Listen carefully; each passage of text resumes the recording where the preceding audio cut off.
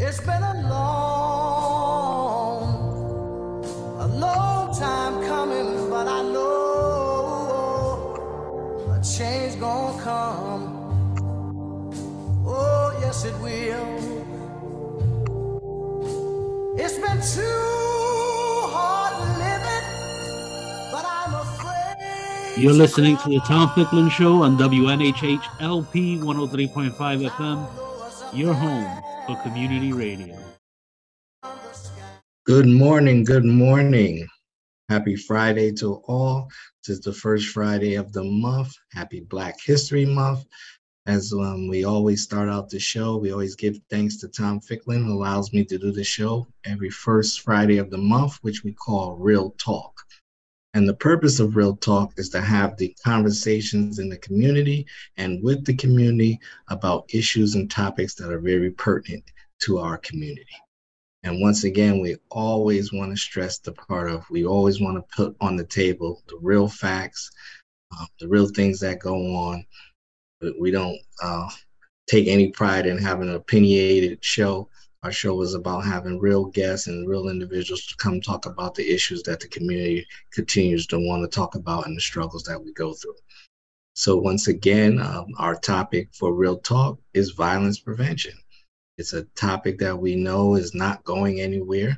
It's been prevalent in our local urban communities, and we have some gentlemen here today who are working hard and tirelessly to try to help us come to an end of seeing every day our young people going at each other's throats as are ending in terrible tragedies, losing people, and something has to be done. And so this morning, I'm delighted to have two gentlemen that I know very well, that I would always consider friends, not only in the struggle that we are in every day, but friends, and also men that have a reverence to God, which we know is going to be one of the main things that's going to help us with this, is helping our people to see that God did not create us to be at each other's throats and to be hating each other, especially those from the same community and of the same color. So we're going to get into that discussion today, how we think violence prevention.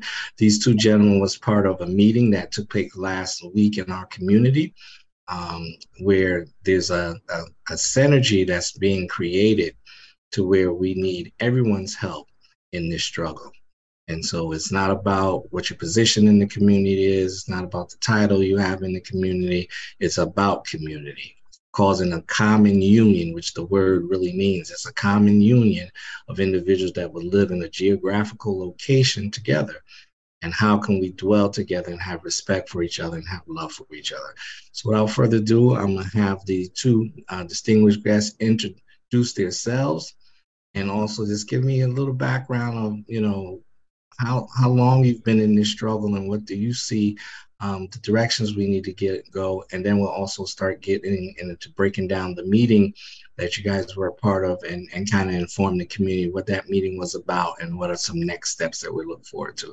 So I'll go over to Pastor John Lewis first and welcome you this morning and introduce yourself and kind of tell people a little bit about you and what you do on a daily basis for the community.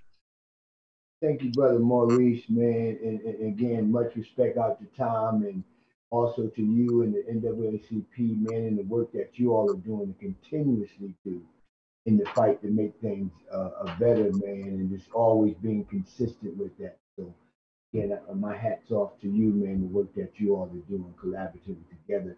My name is Pastor Lewis. I am the pastor of Christ New Testament Church. I'm also the outreach chair for the New Haven Clergy Association, along with being a lead trainer of the Connecticut Center for Nonviolence, which we train and teach conflict management.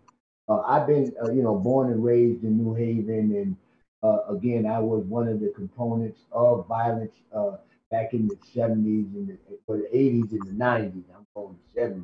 That's when I was getting out of school. But anyway, the end of the 70s, 80s, and 90s, and again, once I got turned around, man, and started to see where I was really contributing to some things, man, that just wasn't cool. I was raised right, man. My mother and father raised me right, and I was exposed to the church as a young man, So I knew right from wrong, man. But again, once again, when Dad left, that I was about 15 or whatever, and I just went and did whatever I wanted to do, as most young men probably are facing even right now, what we're dealing with, not only just, the father gone, but just no male figure. And I ran programs in New Haven, the Host Association, which was back in 2000, actually in the 90s and 2000, which is now merged with Youth Continuance. But with the Host Association, we were working with guys coming out of prison. We helped them when they got out. We gave them an opportunity to give back while they were getting educated. Some of them went on and got their college degrees. Some of them right now working on the fire department, retired from the fire department, and some, they just got themselves plugged in to become, a plus to society. And fast forward to now, me being a pastor, never thought I would be a pastor. As a matter of fact, I started my church out on the New Haven Green, feeding homeless people. That's where I started at because I was just so grateful for the opportunity to give back, especially after I know I destroyed so many family lives selling drugs and doing whatever I did, man. So, for me to give back in this capacity, it was really, really a blessing. And so now I am pastoring what used to be Christ Chapel New Testament Church, which was the church that me and my family and my mother is still a part of. So since I was a child, it was the church I first went to, and my mother is still with me today. And so now I'm the senior pastor of that church now. And the activist part of me has always been there, like I said, for the last 30 years, even with, our friend Scott, man, we go way back to Elm City. Even back then, we was doing work together, trying to deal with the violence that's in the street. Even now, like I said, me working with the New Haven Clergy Association, and then also being a part of the Connecticut Center for Nonviolence with Conflict Management. So again, the work for me has been continuous and showing up every day, man, doing what I need to do, and that's to show up. Again, I can't own results. I just need to make sure that I'm there to collaborate, which we'll probably get into later, with as many organizations. No one person has the answer. It's about us working together, and that has always been my plight and fight to make sure that we collaborate together and close the gaps that are there, that are in our community, man. So again, that's just real brief, man. I guess I can hit some other stuff as we go on later in the show. Appreciate you. Appreciate you, Pastor Lewis. Sean Reeves. Yep, that's me, Sean Reeves, born and raised in New Haven.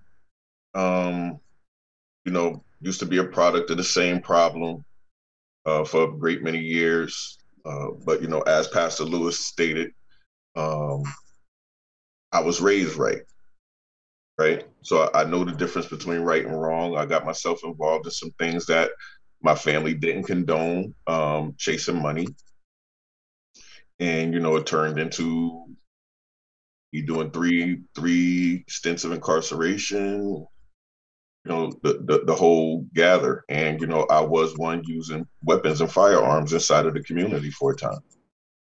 Along that route, several friends killed during the time. Always kept me kind of thinking about things. And then in 2011, my oldest son was killed. After that, I just had started making decisions. The first decision was not to retaliate. you know as much as my family and friends wanted to do something, I couldn't give that call. Looking at my mom and everybody else, how much they were hurting, I didn't want to inflict that kind of harm on anybody's family. Second, deciding, and really figuring out who I was, who I had become, where I was planning on going from this point, and how I was going to get there, right? And it was going to take more than just me. My thoughts after a while started getting right back into the eye for an eye angle, and other things. I ran into, a friend of mine, a brother, a mentor, who introduced me into the chessboard, which in turn, kind of just brought my mind back into a different perspective. So when I once wasn't seeing how I could transform life, it began to show me the possibilities to be able to. Long story short, I've been doing this now for probably the greater half of about 9, 10 years.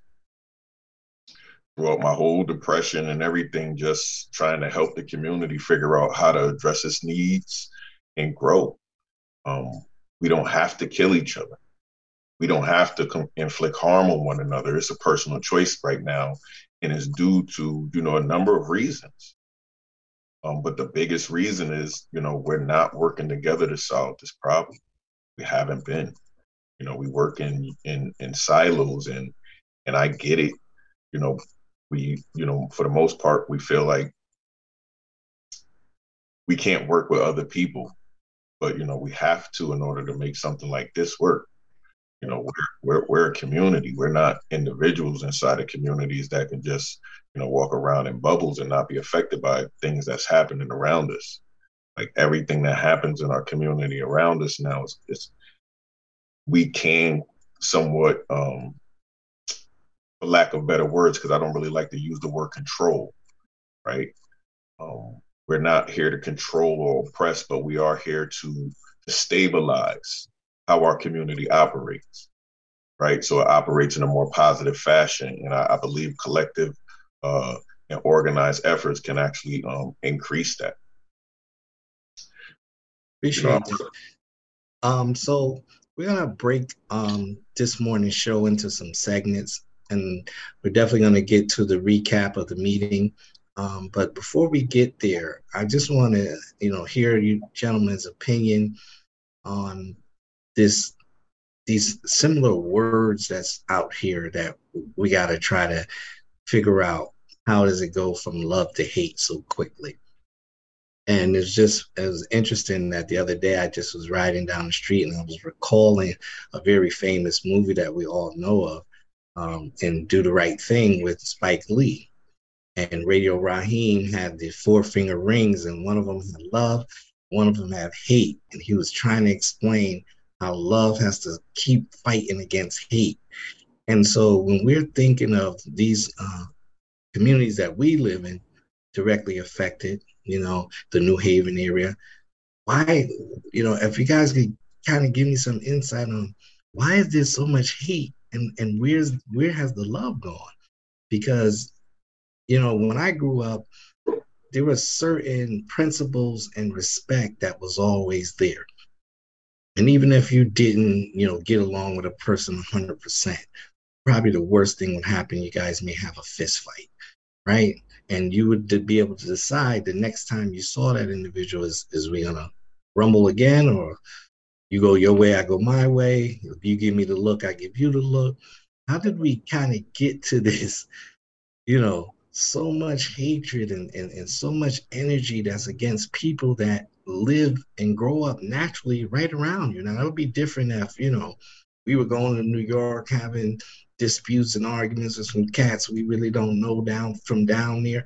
These are individuals that live in the same neighborhood or in the same town. So I'll give each of you a couple of minutes, kind of expound upon where do you feel that this hatred is coming from, especially, and I gotta be specific. This is real talk. This is what we're supposed to talk about in the Black community. Where is that male hatred that is so prevalent? Like why is that?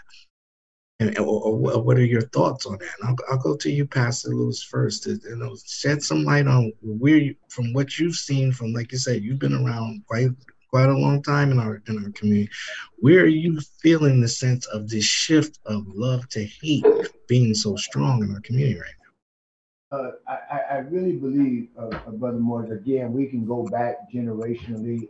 Again, we are not disconnected from generations. We can talk about enslavement and what that's done and teaching us how to hate ourselves. So we're still products and we're still impacted by that. Psychologically, they can prove that. That again is called cellular memory. Anytime that you have a child that's raised up in a particular environment, or a father or mother who birthed the child, and you remove the father and mother, and that child is exposed to the same exterior environment, that child is going to respond in that same manner based on what's called cellular memory.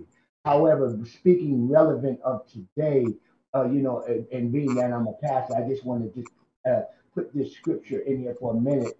It says to love thy neighbor as thyself. That's the second greatest commandment. You can't have real love for anyone if you don't love yourself. And so, what you're looking at, I like to call it reflective suicide. That again, in the black community, we will kill anything. Sometimes we're slow to put the gun to our own head and say, I don't like me, so I just want to take my life. So, what I do is called reflective. Anything that looks like me, acts like me, I don't have a problem taking it out because there's no self love for me. And so that word hate is very powerful. I wanna say that with much trepidation because that hate is a powerful word.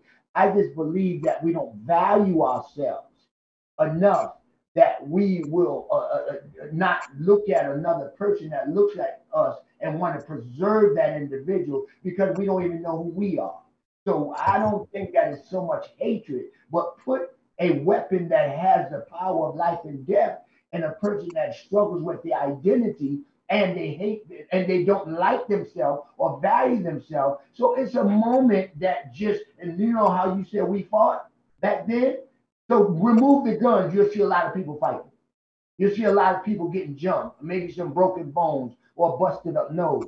So again, we are struggling with self-identity. And so I'm not going to love, I can't love you more than I love myself, brother, because I don't know how. And so now you put a weapon in my hand. I don't like me like that. And so it's nothing for me to pull that trigger. I don't value you because I don't value me. So again, that word hate, I like to just kind of I put it there, but Okay, that's a strong word. I got you. Sean? Yeah, no, I mean, I can pretty much echo Pastor Lewis, right? One thing I realized is during a time, it was a time where I looked at myself in a way where I could cause harm to others, right? I don't look at myself in those same ways anymore. So I don't project causing harm to anybody else first and foremost, right? I do things to protect myself and protect others. And that if that means staying in the house all day because others might actually try to cause harm to me, which in turn will make me defend myself and cause harm to another person, sometimes I just stay home, right? But it's a reflective thing now, man. Self identity. You know, when you can identify with yourself, especially me, I'm a black man in America, right? I grew up around black males in America that were mentors to me during my upbringing. My grandfather, all of my uncles, my uncle's friends, uh, other deacons and pastors, and you name it around the community, along with mothers and grandmothers, though. Like we had a community. I would never tell you I grew up in the hood. I would be lying. I could go up in everybody's house on my street at any given time, show those parents respect, get respected. It was no problems. I'd be across town. People knew my last name, show me a level of respect. And if I was disrespectful, my parents and people would be giving people permission to beat my behind. And then when I got home, I got a whooping again. Right. And it was just because I wasn't raised that way. So I've always viewed myself in a sense as an individual and a loving individual because we were shown a lot of love during growing up. I got in the streets and it was a thing for survival, right? Like there's been times where I've let plenty of people go, never decided to, harm anybody or anything like that. But, once I took myself back out of that position, I was able to put myself back in that frame of mind. But I think it's a self-reflective thing now. And it's something that we really don't teach or promote or practice in our community to a high degree. Like we really need to teach more loving principles to ourselves. So I like how Pastor Lewis was able to spin that word hate and go into the self-love. And you can't love someone else if you don't love yourself. And so building on those principles, what activities do we have in our community that promote self-love?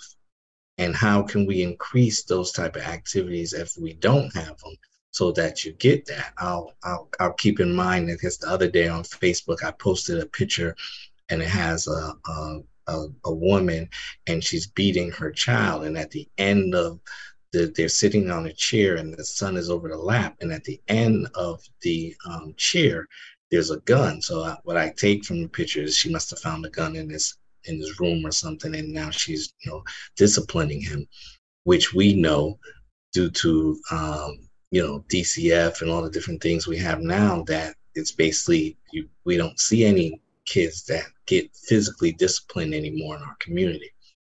And that's probably a topic for another day to think about who's behind that and what it causes. But I just from that point of thinking of ways to help our community gain self-love. Can you touch on what can be some of those ways that we can help individuals in our community gain self-love, Pastor? I think that again, it is a matter of us creating an environment. Conversations are so healing. We got great programs, but the problem with the programs is they're silent. And they don't make love, because love is such a quote unquote corny word. That's because people don't understand the power of love. And that power of love, because in the scriptures that God is love and love is God, expressively the appreciation for life. And so we have to create these spaces where the young people and people, period, can be safe. I thought it was the church. I'm sorry. I thought it was the church. And that's the church is supposed to, or the spiritual places, or the synagogue, the temples were supposed to be those places where you can come and feel that kind of love, but that the churches have been infiltrated. So again, to answer your question, we have to create an environment for real healthy conversation and engagement, and people that are invested, not talking about in a selfish way, but in a selfless way. That they're not. It's not about the dollar. It's about the people. It's about being able to give them the opportunity to be able to sit, and not so much programmatic stuff. Okay, this is A, B, C, D, and you got to do this and that. No, man. Just bring relationship, engagement back, and such a real, relaxed, just sit back type of way that kids could really feel that safe interaction. So I think, again, let's go back to the church. We can use those spaces for that. And that's what we're doing. We'll get into that conversation when we talk about the meeting, but to create spaces for that they can come to, and not trying to lord over them and tell them to do this and do that. No, man, that's corny. We're not talking about that. But to let them feel it's okay if they don't feel okay. And that's why we're here. It's all right if you don't feel like you don't want to do anything, but you're here. And so when you're ready to do that, we will work with you and help you. That's what that love does. It works with the person where they're at. Sean, what I want you to talk on is I had some conversations. I did violence prevention. I was a coordinator for Stop the Violence at the NAACP back in 2002. And when I was out talking to some young people, what I got and what they said to me was, Maurice, at this time, when I have this gun, people have to listen to me. Normally, people talk at me, they talk over me, about me. But when I pull this gun out, they all have to respect me, whether they like me or not. They have to listen to whatever my demands or whatever whatever the conversation is at this point. So you said, and you helped me just the other day when I was thinking of getting, my gun permit. And you said to me, you said, Maurice, is you having a gun going to make you more safe? And who are you defending when you buy a gun or you purchase a gun? So let's just briefly, as someone I know has been in the streets and understands gunplay and all that, why do you feel so many of our young men feel like at that time when they have that gun that this is when they're most respected? Well, respect is earned first of all, not taken, right? So if you have to use a gun to get respect, then we got a lot of other things to first work on, right? You should never have to use a gun for anybody to respect you as an individual and as a human being. So, we'll go there first. Secondly, guns don't make us safe, right? Guns put us all in harm's way. If we didn't have any guns on American soil, then we would have no gun deaths on American soil, right? So guns can't make us safe if it's killing people. The thought of purchasing a firearm should be a really long and thought out process, especially living in communities of color right now. And it's this environment. We live in a really heightened environment. Putting yourself and having that firearm on your hip, you need to know all the rules and regulations. I had a chat with a young man who had gotten robbed at gunpoint. I believe he had got shot at the same time the kid started leaving. He had a firearm, a licensed firearm, and he shot rounds at them. And now he has a case, right? And it's because he didn't understand the rules. So, it's not that the gun made him safer. It actually put him in a position now to where now he has to defend his actions against laws that have been already in play for those same types of individualized actions. So, we really have to think about the purchase of a firearm. You put a firearm into your house, you have children, you have visitors. You never know if a person might be, having major issues and threatening suicide, even in your own home at time. Our kids are under a high level of stress. This world is under a high level of stress. So having a firearm in your house puts other people in danger, especially if they're uneducated about firearms, right? We think community gun violence has high rates, but suicide has higher rates than community gun violence, right? So suicide deaths are actually higher than community gun violence deaths.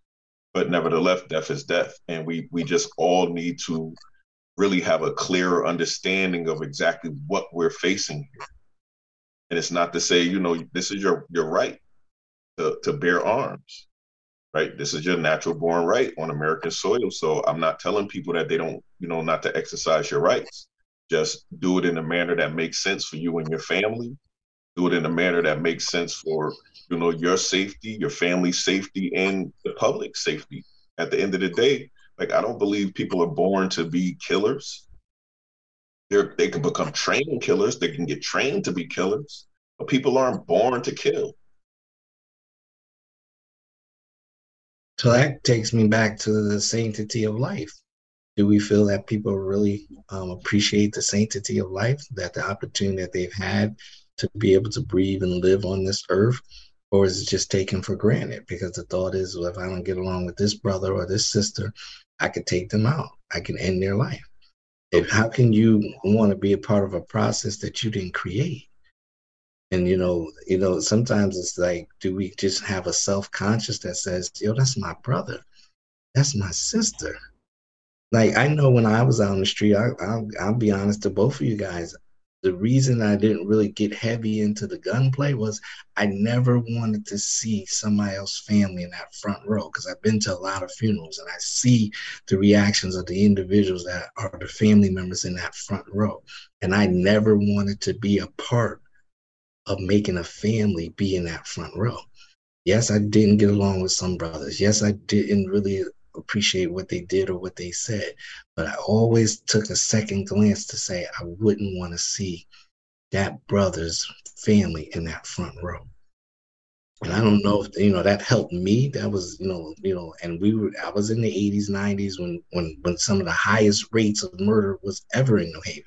So I was in the heart of the battle. So it wasn't like I was on the soft side of town, but it just was that last piece of just going to enough funerals and seeing that I didn't want to be part of someone's family being in that front row. And so we're going to switch over to, we talked a little bit about the problem. We're talking a little bit about some of the things that, are, one part before we get off this call, we definitely will bring up is the parenting. But just to kind of be a little solution oriented, could you brothers just give me a review of the community meeting that you were involved in the other day, the significance of it, how it's been, the different parties have come together along with trying to work with the police department. Just kind of give your overview and a cap of the meeting, but not also the meeting, but what's the next steps that you guys are going to be working on to make some of these things come true. I'll start off with you, Sean. So the community meeting was a more of an informative situation. We had, I think, another murder which brought us up to like 5 or somewhere around that vicinity. But the goal was to figure out what was the plan that the police department had for helping to engage in finding ways and solutions to address the problem, along with the city of New Haven, who now has a new Office of Violence Prevention and has hired a coordinator to see, what plans they had to address the need as well. One of the goals was to really, see how we're collaborating, who's collaborating, if the city is even collaborating amongst each other, while we as community members, clergy, and other nonprofit associations, put ourselves to the space of collaborating as well. The police gave their presentation of the things and efforts that they're doing to address, the violence, and also how they're, stimulating community policing inside of the neighborhood. Dejanay Talley and CSA also, addressed some of their plan for the Office of Violence Prevention, the new coordinator, and, how, what their goals and charges will be with that office. Myself, Thomas Daniels, Terrence Lee, and a few others, we've always been kind of doing this work now, especially, working with mothers in the community that have been calling us lately, trying to figure out ways to help address problems that their sons are having and some of their daughters throughout the community as it relates to, truancy and a number of things that can lead them into harm's way. They're trying to save their children. We started talking with, clergy members, myself in particular, just around, how do we engage and really connect? Like, one of the, matter of fact, Dr. Kimber one day just said to me, plainly, like, churches are community space. And when he told me that, I was like, that is correct, because I remember as a kid, I was involved in all kinds of churches, youth groups and everything growing up. We had it all throughout the churches, and he said churches are community space, but it takes community to build capacity to utilize the churches in the way that it needs, right? And if nobody's asking or putting together plans, to kind of help the church complement the community, then it won't work. And again, that's the collaboration effort. We might have a group of children or, younger minds that we want to connect with, but we need spaces and places instead of just picking them up in the car, riding them around, and bringing them to our own homes. Play video games. They need more than that. They need some mentorship. They need to see us mentoring ourselves, and being involved in some of these trauma support services and other things to know that it's okay. So, now we're just finding different ways to collaborate with everybody, anybody that wants to collaborate. Me, I'm a resource guy. I believe we need way more resources. We need way more opportunities. Our kids need to know about the industries early, to know whether or not they're planning on going to college, or if they can wind up getting a job that's going to pay them $30 and $40 an hour, per week, through carpentry, electricians, plumbers, and all of those things, or if they want to deal with bioscience. I know there's a lot of resources in the community and in the city that come and say they're for our community members, but our community's disconnected, and I want to connect them to the resources now. So, we have this thing that we've been working on, and I'll let Pastor Lewis speak a little bit to it. But, like I said, it's just about collaborating efforts to better address this need of solving this problem of gun violence in our community. I don't think that we need to have it, but we've practiced these things for so long.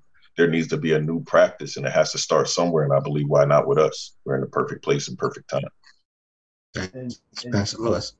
Yeah, and so again, just kind of disagreeing with what Sean was saying. And then as a clergy member, again, I've known Sean, I've known Tom. Tom grew up, coming out of the same church, and T. Lee, and a lot of these guys I remember back there, Jerry, Pep, all of them. These guys got hands on, right? And the hands on approach of it. But sometimes what happens, the people that are sincere about it get overlooked. They don't get noticed. I mean, they do it because they love to do it. They do it because they know that it's valuable and it's going to make a difference. And so, again, me being a part, and the clergy in and of itself, and again, Dr. Kimber has been very gracious and very understandable, and even knowing that we got to do more than what we've been doing. And so, with this whole effort, again, I know we can't do what Sean and all of these other guys can do as far as reaching these young people and working with them. But they don't have, Sean and them don't have the support from the community or the clergy that is really needed for them to have those spaces or to be able to get the provisions that they need to have. And the other part of that is that, again, that, like Sean said, the collaboration is important. And so here you got a city that's focusing on one program, basically saying they can do everything, and they can't. That's too much on one program. That just does not work. And so all of these organizations have to understand working together is what's going to solve the problem. The church has to understand we got to support these young men and these individuals that are out in the community. So along with Urban Alliance, over there, Urban Community Alliance, and that marriage of that coming together to be able to support any organization, collaborate with any organization. That is what we know is going to make that difference. And it's not that every pastor and every church is going to be out there, and these pastors and these individuals in the church, a lot of them are scared, let's be honest. And it's okay. In the movement with Dr. King, you didn't have frontline people all the time. You had people in the back that was taking care of the ones that was on the front line. So they still was a part of the movement. And that's what we are giving to a clear understanding for the people in the church. However, what we have are spaces in every community that these individuals can utilize. And we don't need to just use them for Sunday service, a revival, or Bible study. These are safe spaces. So let us collaborate with these individuals. And my prayer is, like Sean said, I mean, again, how do we start to, when we start to argue over who do the best work or who the one that got the best thing, that don't even make no sense. And the community suffering like that. So that whole meeting, that whole what we did as a community conversation was to really start to see who's doing what. Oh, so we can work all together. All right, you dealing with education, you got those young people getting educated and helping them with school, and you doing that too? All right, put y'all over here. You out on the street, you dealing with those young people that are right engaged in the violence, and you interacting with them, and you too, let's put y'all over there. See? It's not about you trying to overlap or duplicate. It's about you empowering the things that are going on. But too many of us allow people from the outside to come in and divide us and keep us at each other. It's ridiculous. So, and again, it's time for us to have our own plan for our own success, right? And it involves being at the tables. And if we're not talking to each other first and communicating with each other first, how are we communicate with anybody outside of ourselves first? Most of the time, we have a lot of opportunities, especially when it comes to grants. Like one thing I'm noticing, they get you in a specific space. So they're only telling you you can take care of a small portion of your community when the whole entire city is sick. It makes no sense, right? So it's almost like saying, you have the flu and COVID. We're just going to give you something for the flu, but we're not going to take care of the COVID. Like it makes no sense. And for me personally, I have to always look past these barriers, because if we keep ourselves inside of those boxes, the same thing happens. You have the other side of town who's saying we need the same services. Why aren't we getting anything? And it's hard to, make those transactions make sense if you're not in an already collaborative effort, coming together with a plan that all of you guys put together, not just some people, right? And it might start in certain places, but the goal is we have we have so much talent and so many bright minds, so many people across the city that want to help, not just themselves, but their children and their families. These are their children and their families' lives that are at risk and being taken too. And everybody should have a voice at the same time, not other people from the outside deciding who should speak and when and where and why. And how this brother Sean, brother Tom lost their sons to gun violence, other young men that are doing stuff, fathers that are lost. Tom started Father's Cry too. Then you got Sean that got his printing of and entrepreneurship and so many other different things. How not you going to support that? How not the church going to back that? How not we going to go find money? How are we not going? How are we going to sit there and not attempt to bring all of these things together and stop allowing the people to dictate and keep us divided? And I say this to all the pastors, and I say this to all the leaders, and I say to us as leaders here on this Zoom and to any organization. It's about leadership really getting out the way if you're not about unity. And it's about us putting them on the floor, up and calling them out. If you're not about unity and come together, then we need to call you out because you're part of the problem. You're part of the things that keep perpetuating the violence. The young people are not getting the service because your selfish leadership is not willing to work with other people. So you got to go. That's where we at today. That's where we at. But the beauty of it all is I get a chance to sit in a lot of rooms, right? And I'm realizing that there are a lot of bigger organizations that are looking to find new ways to help. So again, the goal, like I said, is to collaborate, to build these relationships, to build capacity, not just through ourselves, but through, a great deal of people that really want to see some amazing new things take place. Even when you look at the younger students that attend a lot of these colleges, they don't think the same way that their forefathers thought before them. They have a lot of friendships with a lot of different nationalities across the globe now because, we come from so many different blended environments. So, the goal is to give them a chance to see themselves in a new future, especially in the Black community. Our children don't really see themselves inside of a new future. They're still seeing the oppression that we witnessed and have on our backs for generations before us, right? And the goal is to give them that ability to break out of those silos. Now we have to resource them with things that can interact with their minds, though, to help them see the benefits of being successful individuals moving forward. They don't have to sell drugs to make money. They don't have to be involved in illegal activities to have great lives. So our last point that we'll come to, as you see how quickly this time goes, we've got about 7 minutes. It zooms on a Zoom, right? So Right. This is the last one I want to kind of point out is 2 words: evolve, repeat, right? That's the basis of what communities have a decision to do. They're either going to evolve or they're going to repeat.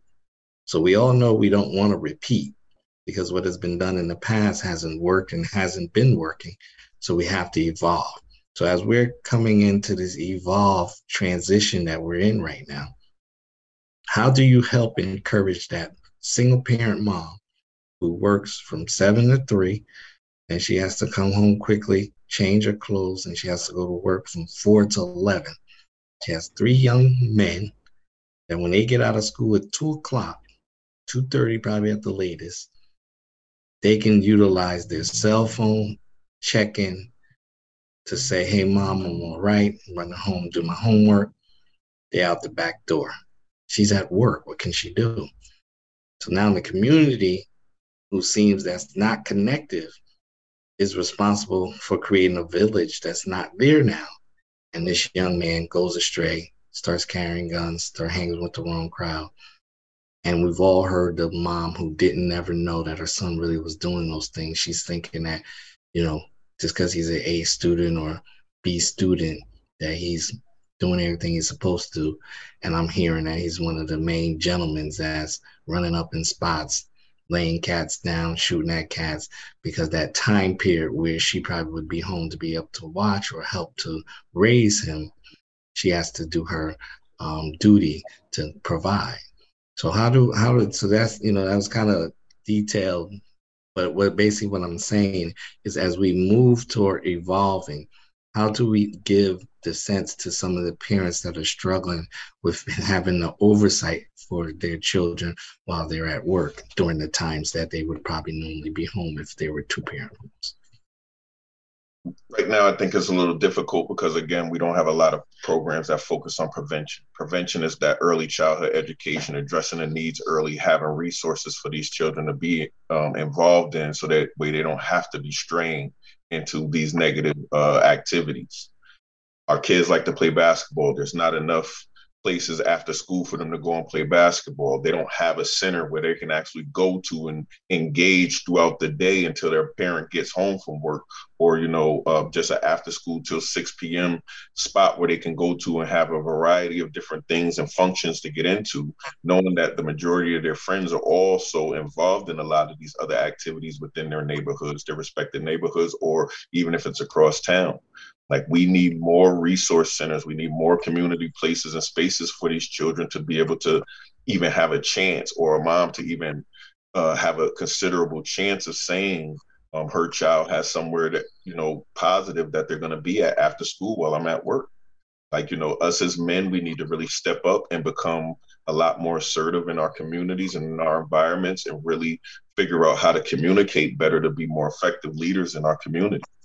Like, my job is not to actually lead, but my job is now I want to give what I've been given to someone else, so that way they can feel empowered to do the same thing for others, right? That they know that they can affect change in their community in whatever way that they see fit, right? Whatever way they feel empowered to do so, whether it's through legislation, whether it's through education, whether it's through feeding people, ensuring that people are going to get good housing. Like, we have a ton of different battles to fight for, but I encourage the moms to just know that there's people working to get these things in place, right? The churches is one of the biggest places for me right now, because they're the ones saying we're willing to open up our doors. So, my goal is to help them get some video games so we can have video game nights there.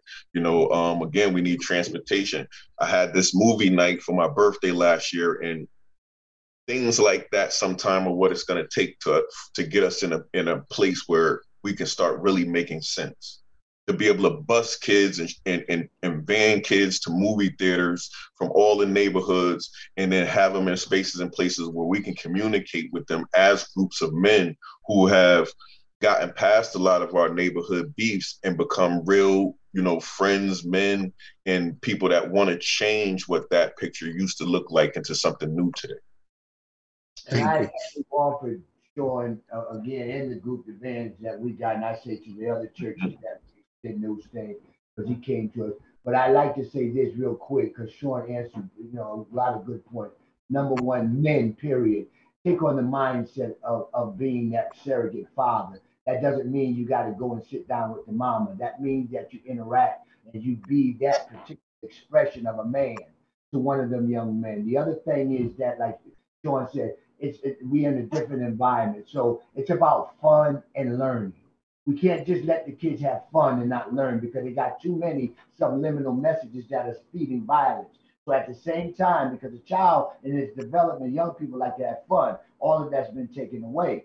Let's have fun and learn. We have to intersect both of those things together. And the wraparound service got to be real. That means that the reinforcement of what these young people are getting to assist that mother, because mothers are limited. Their love is great, but they're limited because of what you just said. And because of that male visual reflected piece of that young man, he loving mama, but he don't see himself on the physical. That's why he's duplicating what he see in other men, which is negative. So that's why we still, that piece is important, that they see a positive, reflective, and again, every man, I don't care who you are, every young man you see, speak to him. Every young man you see, say something encouraging. Every opportunity you given to engage yourself with a group or a place where young men are meeting, show up. Show up. That's what I say. Show up because it's simple as that. It's a process. It's going to take time. But what we can't afford is not show up. Be present. Great messages, gentlemen. I appreciate your time today. I think this was a great message to get out to our community. At the times of any of the further meetings that you guys will be having, feel free to inform me. You have the opportunity to come back on the first of the month on a Friday. Just give me a heads up that you want to do it that particular Friday, and we'll get it done, because this message has to definitely permeate our community, working together, being collaborative, being role models to these young men, and helping to take some of the weight off these women about the responsibilities that true men in communities do. I like the way you said it, Pastor Lewis. If you see them, make sure you speak to them, make sure you give them an encouraging word. Stop making it always being a negative thing and downing our young men, but give them some encouragement and let them know it's possible to be a role model and be positive amidst all the tragedy that we have in these communities. So with that, we wishing everybody a wonderful weekend. Be safe, be warm. It's going to be very cold, so get some reading materials and kind of learn something this weekend that you might didn't pay attention to last weekend. But once again, we give Tom Ficklin all the thanks for allowing us to do this show. And to my producer, Harry Dross, who's always on point, making sure that we're able to deliver these messages in a timely and effective manner. May everybody have a wonderful weekend, and peace and love and blessings. Thank you to my guests. This is Harry Droz, and you're listening to WNHHLP. Yeah. As I got another rhyme, another rhythm for y'all to listen. I'm never quitting on my mission. I'ma roll with what I'm giving. Got some ambition, this new edition, filling positions. Looking at the void in myself and feeling what's missing. Better watch the way you going, better go in the right direction. In the moment you stressing, but you gon' be counting blessings. And I know that for certain. Keep on working, open curtains, haters swerving, cause they ain't ready for your final version. I'm never gonna give up, fall down, I just gotta get up, hey.